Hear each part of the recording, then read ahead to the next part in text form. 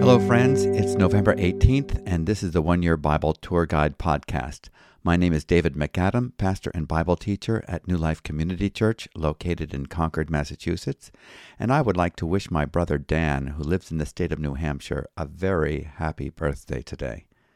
In Hebrews chapter 10, verse 24, we read, "Let us consider how to stimulate one another to love and good deeds." And I hope that this podcast, where we read each day's portion as it's allocated in the One Year Bible, serves to do just that, provoking you to love the Lord more and love one another more. We are continuing in the book of Ezekiel and the very practical New Testament epistle of James. Ezekiel's prophecies, as we shall see, extend into the future, and some have yet to be fulfilled. God has a plan to once and for all put away evil. So let's go to chapter 37 and read the prophecy of God's miraculous life-restoring power. The Valley of Dry Bones, Ezekiel chapter 37. The hand of the Lord was upon me, and he brought me out in the spirit of the Lord, and set me down in the middle of the valley. It was full of bones. And he led me around among them, and behold, there were very many on the surface of the valley, and behold, they were very dry. And he said to me, Son of man, can these bones live? And I answered, O Lord God, you know.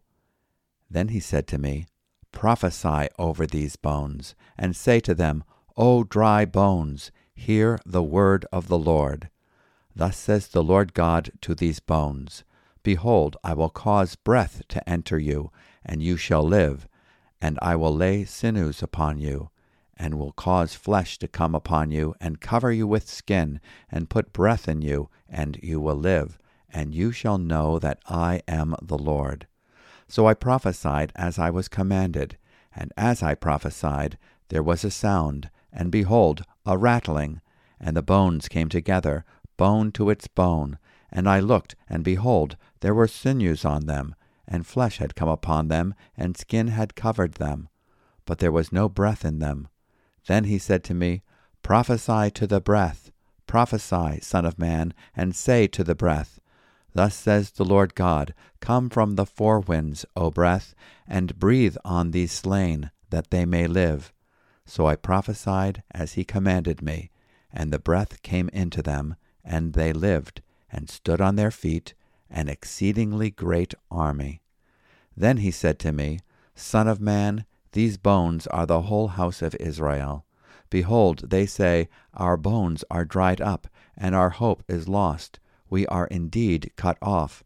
Therefore prophesy, and say to them, Thus says the Lord God, Behold, I will open your graves, and raise you from your graves, O my people, and I will bring you into the land of Israel.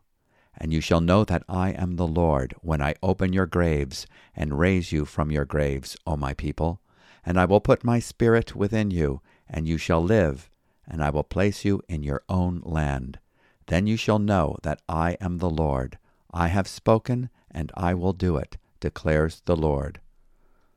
I will be their God, they shall be my people. The word of the Lord came to me, Son of man, take a stick and write on it, For Judah, and the people of Israel associated with him. Then take another stick and write on it, For Joseph, the stick of Ephraim, and all the house of Israel associated with him. And join them one to another into one stick, that they may become one in your hand. And when your people say to you, Will you not tell us what you mean by these? Say to them, Thus says the Lord God, Behold, I am about to take the stick of Joseph, that is in the hand of Ephraim, and the tribes of Israel associated with him, and I will join with it the stick of Judah, and make them one stick, that they may be one in my hand. When the sticks on which you write are in your hand before their eyes, then say to them, Thus says the Lord God, Behold, I will take the people of Israel from the nations among which they have gone, and will gather them from all around, and bring them to their own land. And I will make them one nation in the land, on the mountains of Israel. And one king shall be king over them all, and they shall be no longer two nations, and no longer divided into two kingdoms.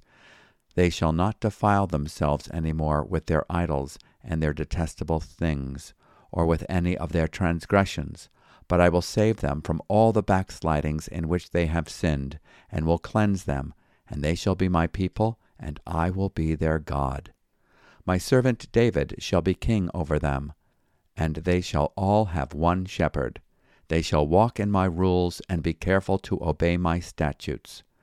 They shall dwell in the land that I gave to my servant Jacob, where your fathers lived. They and their children and their children's children shall dwell there forever, and David my servant shall be their prince forever. I will make a covenant of peace with them. It shall be an everlasting covenant with them. And I will set them in their land and multiply them, and will set my sanctuary in their midst forevermore. My dwelling place shall be with them, and I will be their God, and they shall be my people.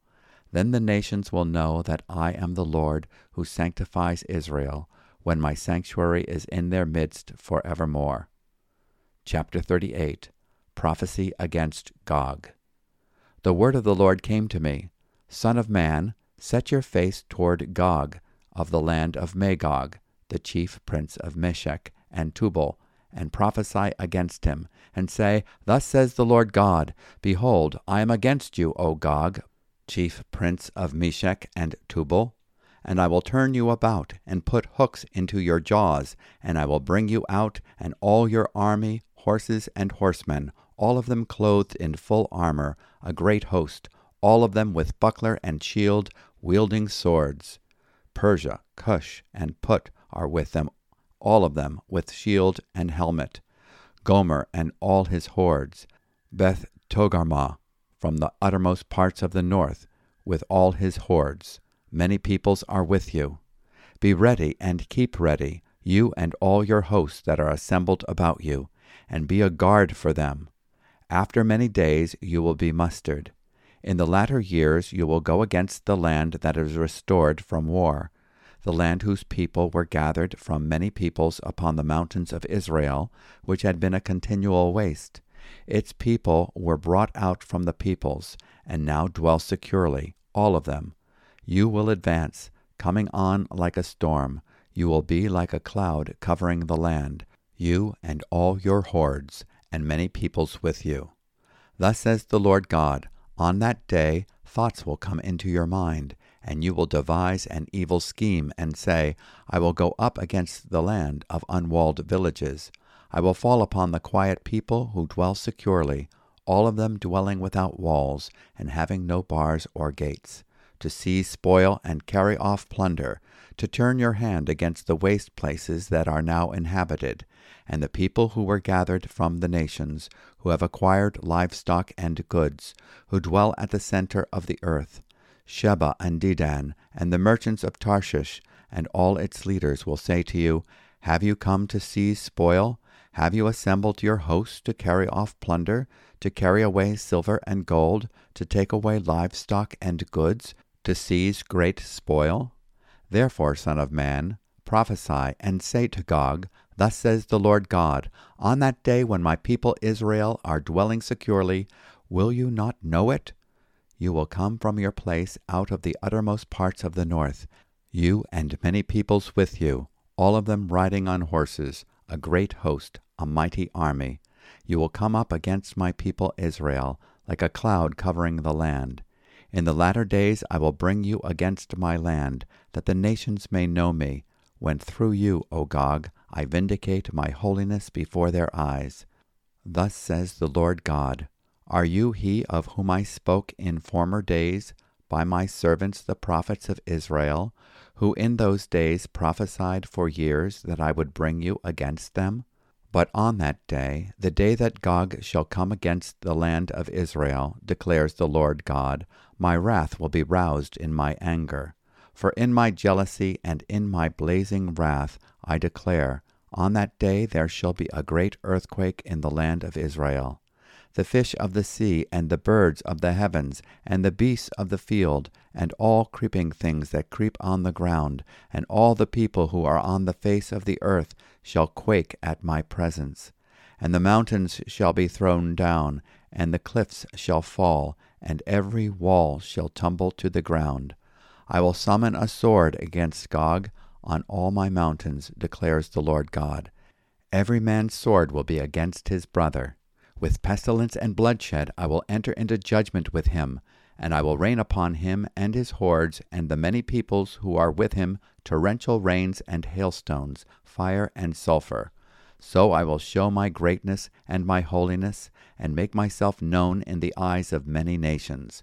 Then they will know that I am the Lord. And this concludes our reading from today's portion from the Old Testament book of Ezekiel. There are two parts to Ezekiel chapter 37. The first part, Ezekiel chapter 37, verses 1 through 14, speaks of what God is going to do in the future to restore Israel spiritually and physically. He was to prophesy to dry, dead bones and call them to hear the word of the Lord. He was to prophesy to the wind, the breath, the ruach, the Spirit, and call the Spirit to bring resurrection life to those who were dead. It is a picture of a redemptive work of full restoration. The second part of chapter 37, verses 15 through 28, speaks of the unification of the northern and southern kingdom, Israel under Ephraim and Judah, under one king in the land of the mountains of Israel. This was a command for Ezekiel to prophesy with another visual parable. He was to take two separate sticks, one labeled as Ephraim, Israel, what was once the northern kingdom, and the other labeled Judah, the southern kingdom, and they will be joined as one stick. The word for one here is echad, meaning a composite oneness, rather than the Hebrew word yachid, meaning a singularity. This is the word that mirrors the community of oneness in the Trinity. Hear, O Israel, the Lord thy God is one God. Echad, community of oneness in Deuteronomy chapter 6, verse 4. The community of oneness in marriage, the two shall be one in Genesis chapter 2, verse 24. And the organic oneness of the vine, branches, and grapes as one cluster in Numbers chapter 13, verse 23. These visions have yet to be fulfilled. Ezekiel, like many preachers, felt like he was prophesying to a dead audience. The exiles in Babylon rarely responded to his message. Even when remnants returned to the land of Israel in the post-exilic period or in the restoration of the nation in 1948, the conditions of a spiritual restoration have yet to occur. Nor has the time come when the nation of Israel has become subject to the prophesied Messiah King, whom the Lord calls my servant David. David means beloved in Hebrew, who will reign forever, in Ezekiel chapter 37, verse 15. The chapter ends with promises that echo Jeremiah's prophecy of the new covenant, in Jeremiah chapter 31, verse 31. This is evidence that God has a future plan for a restored Israel and a physical and spiritual kingdom reign of the Messiah on the earth.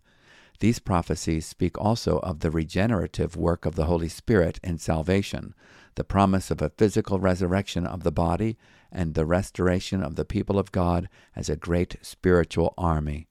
These visions take us to the end of the time of the Gentiles, when the branches that were broken off, speaking of Israel in Romans chapter 11, verse 17, will be grafted back in Romans chapter 11, verse 23. God's plan is that the prayer of Jesus be fulfilled, that they may be one as he is one with the Father and the Holy Spirit. The glory which you have given me, I have given to them, that they may be one, just as we are one. John chapter 17, verse 22. Ezekiel chapter 38 pictures a time when God's people, Israel, are gathered from the nations to which they had been scattered, and return to their land which is called the center of the world. Ezekiel chapter 38, verse 12. This expression in the original Hebrew reads literally as the belly button, the navel of the world. They will then find themselves under attack by a confederacy of nations from the north, led by Gog, referring to a prince or a country. Gog is also referred to in the book of Revelation. There are many differences in what is described in Ezekiel chapter 38 and Revelation chapter 20 concerning Gog. However, it is significant and should not be discounted that Gog is explicitly referred to in that chapter, describing what will happen at the end of the millennium. Revelation chapter 20, verses 7 through 8. When the 1,000 years are completed, Satan will be released from his prison, and will come out to deceive the nations which are in the 4 countries of the earth, Gog and Magog, to gather them together for the war. The number of them is like the sand of the seashore. According to Ezekiel chapter 38, Gog will come from the north, and Gog's allies will come from the areas surrounding Israel, specifically from what is now central Turkey, the mountainous area southeast of the Black Sea and southwest of the Caspian Sea, Iran, Ethiopia, Libya, and possibly the Soviet Union. Commentators conjecture that Gog could also be a symbol of evil in the world, but that is not consistent with the nature of all the other prophecies in Ezekiel. What is clear is that Gog brings a military force that is opposed to God. And you will come up against my people Israel like a cloud to cover the land. It shall come about in the last days that I will bring you against my land, so that the nations may know me when I am sanctified through you before their eyes, O Gog. Ezekiel 38:16. What is also clear is that Gog will be present in the terrible day of God's wrath, such as described in the book of Revelation. With pestilence and with blood I will enter into judgment with him, and I will rain on him and on his troops, and on the many peoples who are with him, a torrential rain with hailstones, fire, and brimstone. Ezekiel chapter 38, verse 22. Now it's time to move on to our next stop in our Bible reading tour, to the New Testament book of James, and we are in chapter 1. We're going to start with verse 19 and then read through to chapter 2, verse 17. Hearing and doing the word. Know this, my beloved brothers, let every person be quick to hear, slow to speak, slow to anger. For the anger of man does not produce the righteousness of God. Therefore put away all filthiness and rampant wickedness, and receive with meekness the implanted word, which is able to save your souls. But be doers of the word, and not hearers only, deceiving yourselves. For if anyone is a hearer of the word, and not a doer, he is like a man who looks intently at his natural face in a mirror. For he looks at himself, and goes away, and at once forgets what he was like. But the one who looks into the perfect law, the law of liberty, and perseveres, being no hearer who forgets, but a doer who acts, he will be blessed in his doing. If anyone thinks he is religious, and does not bridle his tongue, but deceives his heart, this person's religion is worthless. Religion that is pure and undefiled before God the Father is this: to visit orphans and widows in their affliction, and to keep oneself unstained from the world. Chapter 2. The Sin of Partiality. My brothers, show no partiality as you hold the faith in our Lord Jesus Christ, the Lord of glory. For if a man wearing a gold ring and fine clothing comes into your assembly, and a poor man in shabby clothing also comes in, and if you pay attention to the one who wears the fine clothing, and say, "You sit here in a good place," while you say to the poor man, "You stand over there," or "Sit down at my feet," have you not then made distinctions among yourselves, and become judges with evil thoughts? Listen, my beloved brothers, has not God chosen those who are poor in the world to be rich in faith and heirs of the kingdom, which he has promised to those who love him? But you have dishonored the poor man. Are not the rich the ones who oppress you, and the ones who drag you into court? Are they not the ones who blaspheme the honorable name by which you were called? If you really fulfill the royal law according to the Scripture, "You shall love your neighbor as yourself," you are doing well. But if you show partiality, you are committing sin, and are convicted by the law as transgressors. For whoever keeps the whole law, but fails in one point, has become guilty of all of it. For he who said, "Do not commit adultery," also said, "Do not murder." If you do not commit adultery but do murder, you have become a transgressor of the law. So speak and so act as those who are to be judged under the law of liberty.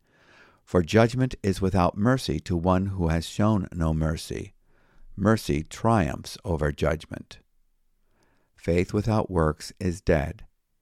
What good is it, my brothers, if someone says he has faith but does not have works?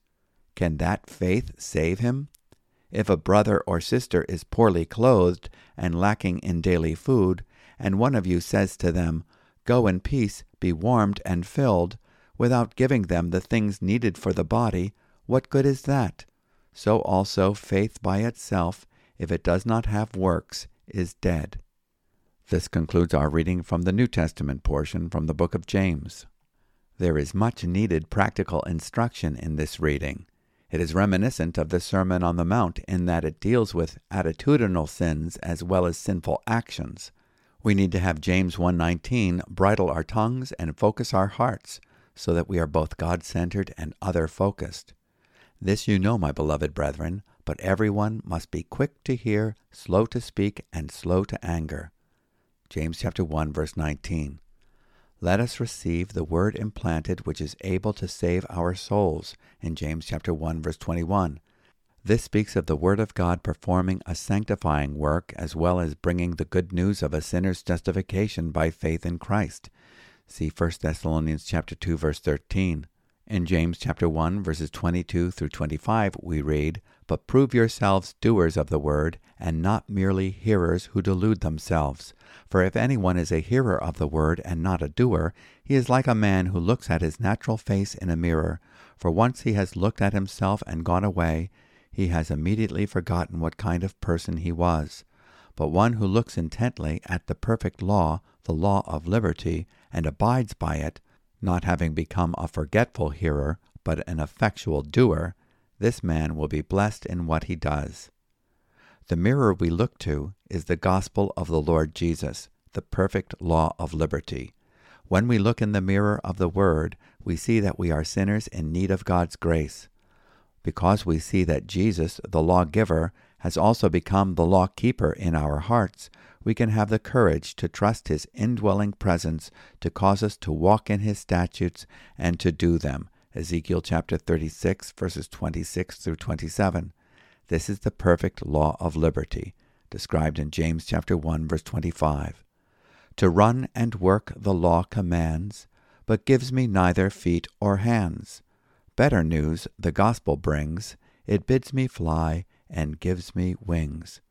That poem is attributed to John Berridge, who lived from 1716 to 1793. James chapter 1 warns us of the many dangers of self-deception, not in the perfection of our walk, but in the direction of our walk. True faith will be evident in our true love for God and the desire that Christ will have the preeminence as Lord in every aspect of our lives. If our faith is truly alive, we will love the Lord, His people, and His commands. We will recognize sin as something to be turned away from, and we will recognize that God's word is to be obeyed. A person who cannot bridle his tongue gives evidence of the emptiness of his profession of faith. A person who shows partiality, in James chapter 2, verses 1 through 13, shows that he or she does not recognize that we are all equally sinners who have been brought to salvation by the same means of deliverance, the cross of Christ. James chapter 1, verse 14 reminds us that true faith is not dead or empty, but alive to a living Savior. That living faith will produce good works. Faith will give evidence to others, justifying our claim to be Christians. They will know we are Christians by our love. That is our genuine concern for others. Now let's go to the Bible's song and prayer book, the book of Psalms, and we are reading Psalm 117, which is the shortest psalm in the Bible. The Lord's faithfulness endures forever. Psalm 117. Praise the Lord, all nations. Extol Him, all peoples. For great is His steadfast love toward us, and the faithfulness of the Lord endures forever. Praise the Lord. Psalm 117 is the shortest in the book of Psalms and is composed of only 2 small verses, and yet they address the whole world. They call every inhabitant on earth to action. This psalm reminds us of 4 privileges that belong to God's people. Number 1, the privilege of worshiping God. Praise the Lord, all nations. Laud him, all peoples. Verse 1 uses 2 words for praise. The first, hallel, which means celebratory praise. Here is the phrase, hallelujah, praise to God. The second word for praise is shavah, which means to brag on, to boast, make much of, or as some translate it, loud. Our second privilege is the sharing of the gospel. In verse 1b, the call is for all nations and all peoples to praise him. Number 3 is the privilege of depending on God's love, in verse 2a, for his loving kindness is great toward us. This reminds us that we have been saved by grace, not by any works or merit of our own. This verse reminds me of God's love shown toward us in his sovereign work of saving us.